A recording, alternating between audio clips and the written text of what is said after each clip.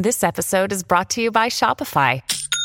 Forget the frustration of picking commerce platforms when you switch your business to Shopify, the global commerce platform that supercharges your selling wherever you sell. With Shopify, you'll harness the same intuitive features, trusted apps, and powerful analytics used by the world's leading brands. Sign up today for your $1 per month trial period at shopify.com/tech, all lowercase. That's shopify.com/tech.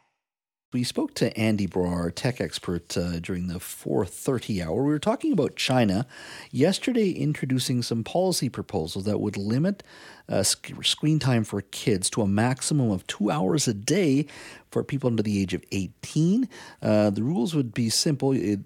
Screen time would be limited for kids that are 8 and under to 40 minutes a day, 1 hour for those ages 8 to 16, and 2 hours for those above that age, so 16 to 18. And there'd be no screen time between the hours of 10 p.m. to 6 a.m. Now, I know I've said this right from the start. China is a one-party totalitarian regime, but it does address an issue that is prevalent in China, prevalent in Canada, prevalent in the United States, around the world, which is kids glued to their cell phone, and of course parents telling them to get off in many cases, not to be spending so much time online. Now, Andy and I were talking about this earlier in the show, and he and I did agree on the fact that people are addicted to the phones, to being online, and especially social media as well. Take a listen to some of Andy's comments. I just hope, Jazz, one day being on social media is not cool amongst kids. And I don't know what it's going to take for that to happen, but kids like going an analog life where they're trying to, ditch the smartphone, get these dumb phones, and just try to be present, because it bugs me all the time, Jazz. I was just walking the other day and I saw a 12-year-old girl walking her dog. Mm-hmm. She's got a leash in one hand and her smartphone in the other hand. She's completely out of touch of her environment. And it just bugs me, and I can't unsee it now. Everywhere I go, I see people walking their dog, looking at their smartphone.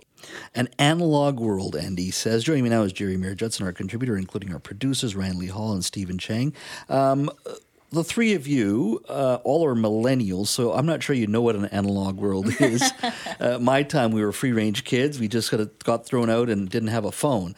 It wasn't better, it wasn't worse. I'm not one of those guys reminiscent about the so-called good old days, but it was just different. So let me start with you first, Jerry. What do you think of if these types of rules or something similar to that in a democracy, first of all, not from a totalitarian regime, but from a democracy and delivered in some way or implemented in some way, would you be supportive of it? That's an interesting thing, because I think that's a lot of even I'm pretty left, but I think that's a lot of government intervention. However, I think that maybe a parent could be informed by these policies. I think that actually meaningfully limiting screen time for minors, people with very much soft little developing brains, just having access at all times to all this information and being able to switch and sort of ruin your attention span. I think that it's probably shouldn't be up to the whole government, but no. Parents and schools and stuff, I think that's not bad. I mean, the conversation we should be having, I think, is should we ban phones in schools? And that's a school district issue with consultation with parents.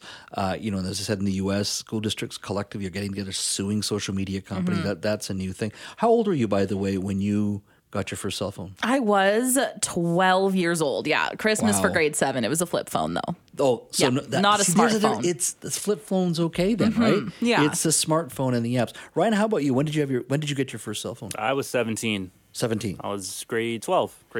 So you're older, more mature. Was it a smartphone? No, not at all. It was like a bootleg BlackBerry. It was called Samsung Link, is what it was called. It looked like a BlackBerry, but you couldn't really do anything on it. It was pay-as-you-go Virgin Mobile. And there were no apps at the time. No. Okay.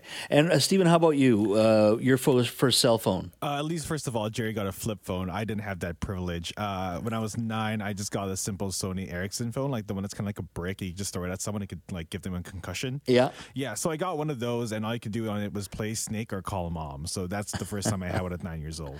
What do you think, Stephen, of the idea of, China's example may be an extreme, but do you think we should have not a ban, but more rules, potentially at a school district level, or some accountability from these big tech firms? Because it seems like some of these kids are losing a childhood. And I don't want to be too extreme about this, but just being present, as Andy said, I think is very important. Yeah. It's distracting. It's distracted. And then you got rivalries and all those kind of things online, the online world where kids have mental health challenges, all of those things. Yeah, definitely with social media, there's a lot of issues that we didn't have as a kid. Because I remember when I was a young, growing good boy, we didn't have social media. All we had was the outdoors. So when I was a kid, also, my parents limited my access to electronics on a weekday, on a school day. So I didn't get to play games too much or watch TV a lot, but then it kind of made me become the better person that I am today, or at least I hope. So I think restrictions for social media access or online access, government level, probably not so much, but I think within the home is better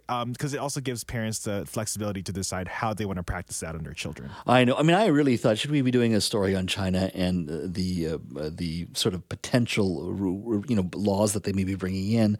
But I think it does speak to the underlying issue wherever you are in the world that kids and you want to limit screen time for them.